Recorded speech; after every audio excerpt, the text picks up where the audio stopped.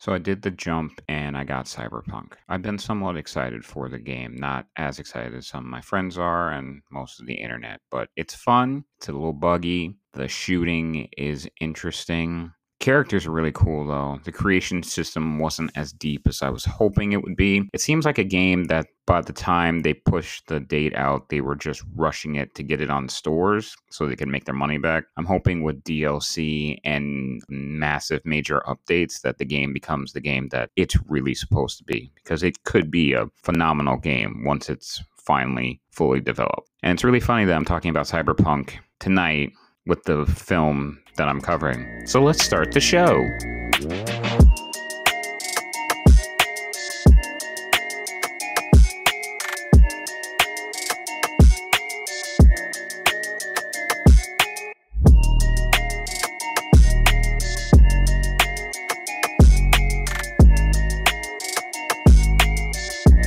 Hi, I'm Evan. I love movies, and you should too. Tonight, a podcast about shootouts, space police, the President of the United States, the first daughter of the United States, a former CIA agent who may be dirty, but also maybe not dirty, some weird, very odd bad guys. Sci-fi elements are in tonight's episode as well. I'm talking tonight, Lockout. It's the world's most secure prison. It holds the planet's deadliest criminals. It's impenetrable because it's not on Earth. I'm gonna ask you a few questions. Do you dream while you're under? I'm going to dream about you. You want to test me? Sit down! He's got a gun! Mr. President? There's been a massive takeover on MS-1. My daughter is on a goodwill mission on that station. There's only one man who can get her out. Who? Snow. He's the best there is. But he's a loose cannon.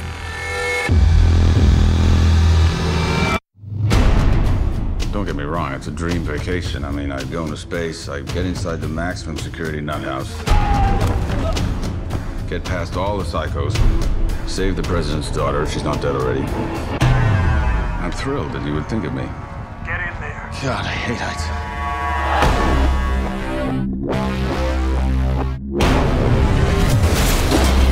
The gravity generated will hold you up. You gotta trust me on this. Really?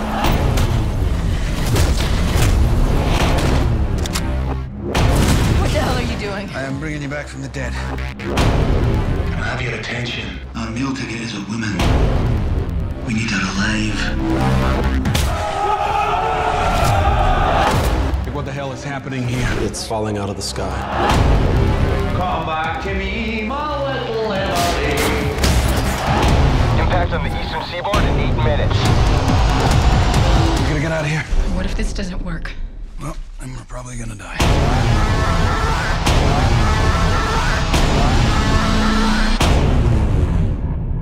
Don't worry, it's perfectly safe. The simple thank you is enough. I bet you're wondering, why the fuck am I talking about this movie? Well, I'll tell you why the fuck I'm talking about this movie. I love this movie. Came out in April of 2012, April 13th to be exact. Wasn't a big hit. It was gone in and out. Domestically, it made about 14 million. Internationally, it made about 20 million. It's about 34 million that it made. And it's just an action movie, a sci-fi action movie that rips off one of the best sci-fi action movies of all time. But you know what? Maybe that's part of the reason why I really enjoy it. I think this is a fun, really goofy B, even C action movie with a couple of stars, a couple of people you'll know by face, not by name, some good character actors, and a lead performance that just knocks it out of the park and makes me want, if this character was in a better movie, I think it would have been a huge hit, or at least a massive cult hit, because this is not even a cult hit. I'm like the cult of this movie. I am probably the one person on the planet that's like, I love this movie. I have fun with this movie. I don't care that's a complete ripoff of one of my favorite movies of all time. I'll get to that. I just think it's goofy. Some of the set pieces are fun, and the characters are really decent. And the chemistry between two of our main characters is pretty damn awesome. Okay, see here on the map? Yeah. That's where the pod is. You get in it, you fly away, the good guys will come and get you, okay? On my own? You're a big girl, right? Here's an apple and a gun. Don't talk to strangers. Shoot them. This is the plan you agreed on with my father. Yeah, he said it'll toughen you up. Apparently you need that. Well, I'm sure I'll be... Fine. Where are you going? Oh, I got a hot date. It's been a real slice, so good luck, and good luck with the leg thing. Okay. So this movie was directed by James Mather and Stephen St. Ledger, or Leger, or Leger. I'm gonna massively hurt his name, and I'm sorry for that, sir, because you guys did a pretty decent job in directing this film. James Mather has been a director of photography for Extraordinary, which I could be talking about on the season finale episode that's coming really soon. It's a really funny movie with Will Forte. Also, he was a director photographer on Frank, which has in common the producer of this movie, and he's been cinematographer or director of photography on the sci-fi show Krypton, Superman prequel. Stephen St. Ledger has been a director on episodes of Vikings, so they kind of have an action background, I would say, for this action movie, and this is like their one movie. I guess someone gave them a budget. I can tell you who in just a moment. It seems like they didn't take off after this, and I feel like they could have if the film was just overall better. I mean, I think it's fun and a blast, but I'm in the minority. It was also written by Mather and Ledger, and it's also written by Luc Besson. Listeners, you know Luc Besson. He is the director of Lucy, The Fifth Element, Leon the Professional. Yes, I call it Leon the Professional because The Professional is not cut you should see. If you're ever going to watch The Professional, you need to watch Leon, the maybe director's cut of that film. It's a phenomenal film. Also director of La Femme Nikita. He's the producer of the Taken series. He's the producer of the Transporter series. He's the producer of the District B13 series. He also produced 2 of Jet Li's American films, I guess, or non-Asian films that came out in the States and the UK. Kiss of the Dragon, which I think is a really good movie, and Unleashed, which I know has a huge cult following. It used to be called Danny the Dog. And I like that movie too, but Kiss of the Dragon, I really, really enjoy. I think that's one of Jet Li's best over-the-pond movies. This is an action sci-fi film about a character named Snow. He's a former CIA agent that is on trial, I guess, for killing his partner / boss and stealing evidence. This character is played by Guy Pearce. So yeah, this is 2 back-to-back episodes where we're talking about Guy Pearce movies. I don't know how it happened, but I'm perfectly okay with it. The Golden Globe nominated actor and Emmy-winning actor. He's been in Prometheus, Memento. I've talked about LA Confidential. Go back to the previous episode and listen to LA Confidential with me and Matt C. We had a blast. He was the villain in Iron Man. He was in The Hurt Locker. He's in Ravenous. So he plays Snow. And Snow is much like the lone gunman, tough talking, always has quips, complete asshole. Like, he is a total dickhead in this movie, but I absolutely love it. Like, the one-liners, the attitude, he just feels like he came from a different era, but it feels so right. It's definitely late 70s, 80s type action hero, but he plays it so well. I can't even comprehend to the levels of assholery he is in this movie. Again, what happened in that motel room? It was coupon night, and I was trampolining your wife. You're a real comedian, aren't you, Snow? Well, I guess that's why they call it the punchline. You don't like me, do you? Oh, don't flatter yourself. I don't like anybody. With that attitude, I can see why nobody likes you. Oh, come on. People love me. Just ask your wife. and it's so good. That's why I'm so upset that, well, I'm not upset. I just would love to see that character in another movie. Maybe even in a John Wick movie. Or put him with an action director and just let him go off. Like, he would feel right at home with Hobbs and Shaw, except his character is way better than both of those. And I just love the film for it. He's the reason why you watch this film, is Guy Pearce. And also, there's another reason I'll get to in a minute. He is definitely the reason why you watch this film. He is acting on such a chewing scenery level. It is just chef's kiss. I can't explain it enough that if you need to experience this film, stop listening to the podcast right now.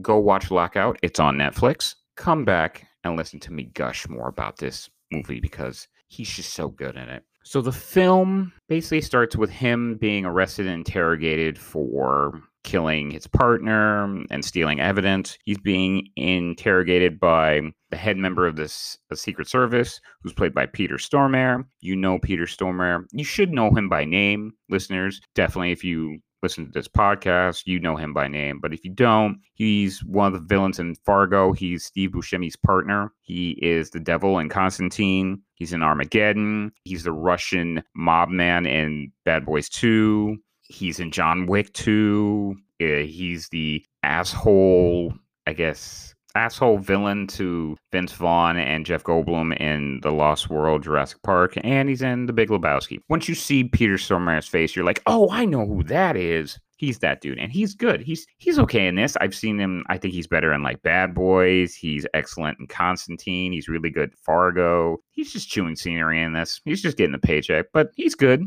So after we get the interrogation of Snow, we find out what happened, or we think we know what happened.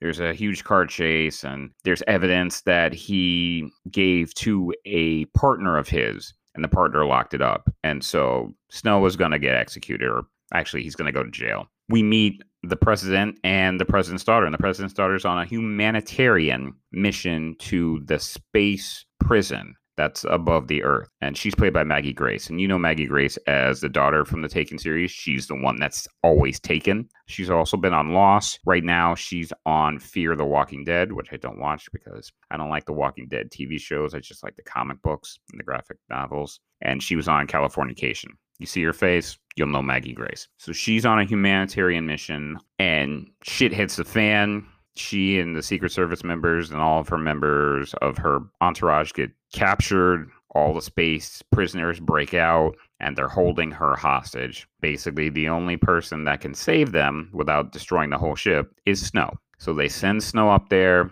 and it's just hell trying to get her out. Snow is also trying to solve his own crime because he needs to find his buddy and get the evidence that proves that he did not kill his partner. So all of this is going on in the space prison. And does this sound kind of familiar to you? Yeah. In 2015, director John Carpenter sued the filmmakers in Paris that Lockout plagiarized Escape from New York and Escape from LA. And he won. He won damages of 450,000 euro for the lawsuit. And yes, this film is basically Escape from New York and Escape from LA. President's daughter is on space prison, needs to be saved by an asshole former military or undercover ops guy. That's it. And the characters play very similar. Guy Pearce Snow doesn't have a eye patch or anything like that, but he's an asshole. So yeah, I think that's why maybe I enjoyed this movie so much, because I would call it a bad homage to Escape from New York. Escape from LA is terrible. Honestly, I'd rather watch Lockout than Escape from LA. That's how bad I think Escape from LA is. I mean, I'll rewatch it, but I think it's definitely on the down end of Carpenter's filmmaking. There's a turn where Carpenter starts making movies and you're just like, oh man, what happened to the awesome director we knew? For me, his last really good entertaining movie is Vampires, but I can't really rewatch that lately because I hate James Woods. Look him up. You'll understand why. So Snow is the one named character. You do find out his first name later on. Spoiler alert, I'm going to spoil it because it makes a connection. You find out near the end of the film his first name is Marion, and he says, my dad was a John Wayne fan. John Wayne's real name was Marion Robert Morrison. That's a cool end joke. Also, you can connect this to another 80s lone cop movie. Cobra's first name was Marion. So it's Marion Cobretti, Marion Snow. I like that because you could definitely put this film in that group of like lone gunman, 80s cop action thrillers. His character fits right in there. Like, I would love to see him alongside those characters because he'd be great. Let's everyone know you're a rat. Here, put these on. No. They don't come in pink. You can't walk past 500 whack jobs dressed like a chick. Oh, so this is part of your plan. So kind of you to clue me in. You can't smoke in here. All evidence to the contrary. So what do I call you? You know what? Don't call me. What's your name? Snow. Snow? Yeah, or sir. You can decide. What's your first name? Snow. Your name is Snow Snow? Well, that's just ridiculous. Why won't you tell me your name? I just did. No, you didn't. What is that? Engine oil, coffee, some water. I just get out of the toilet. And just what do you plan on doing with it? I plan on putting it in your hair. There's not really anybody else of like stature in the movie except for one person. So there's a guy working in the CIA that works with Snow. He's played by Lenny James. You probably don't know his name, but also he's another character actor where you'd know his face. He is one of the robbers in Snatch. Was on The Walking Dead, and now he's on Fear of the Walking Dead. He's in Blade Runner 2049, and he's in the Luc Besson produced Colombiana with Zoe Saldana. It seems like there's a bunch of people when I was doing research that are connected to other Luc Besson movies. So it seems like Luc Besson likes to work with the same people over and over again, much like Mike Flanagan, much like John Carpenter. They get accustomed to certain people, and I guess they have a good working repertoire, and he just keeps working with them because a few of the producers and actors that were in this have been in other things that Luc Besson has either produced or directed or written and directed. One other person of mention in the cast is Tim Peltzer. You may not know him by name, but if you watch Game of Thrones, he was on Game of Thrones. He's Black Walder Rivers. So if that springs a circuit, you're like, oh, I know that guy. Where do I know that guy from? Oh, he's on Game of Thrones. Not really excited about that prequel, but the cast. Man, you're going to make me watch another Game of Thrones show, HBO? How are you going to make me do that? You can't be putting that cast together. God, I just hope the Double Ds have nothing to do with this. Maybe HBO will do the right thing and get the right creators, go slow and steady, because it seems like when you go slow and steady and you flesh out your characters and you have good stories and good one-off episodes, you get a show like The Mandalorian, which I'm not watching because I refuse to watch Star Wars shit with transphobes. I won't do it. It's not happening. Get her off the show, maybe I'll come back. Not until they do some serious changing in the Disney Star Wars universe. I'm getting off topic. So this film has a bunch of gunfights, few hand-to-hand fights. It's got a lot of goofy dialogue, but it's got some really good chemistry. And the chemistry comes from Maggie Grace and Guy Pearce. When they're on screen together, it's awesome because they're just bickering at each other, but it's the bickering that's not annoying. It's the bickering that makes their characters get to grow. You get to learn about their characters, and also you feel like you're right there with them. That's why I want either not a sequel, because there probably will never be a sequel. No one except for me is calling for a sequel to Lockout. I would love to see a good action director working today take her character and his character and put them in like a fucking Die Hard situation, kind of like this, and make another movie, or just put the characters in another movie, like, and just say it's a snow story. Snow story. That's how good they are together. And that's why the movie is so much fun to me. It's just an action farce that is taking story elements from John Carpenter and from the 80s and putting them into this ridiculous action adventure that's kind of a lot of fun.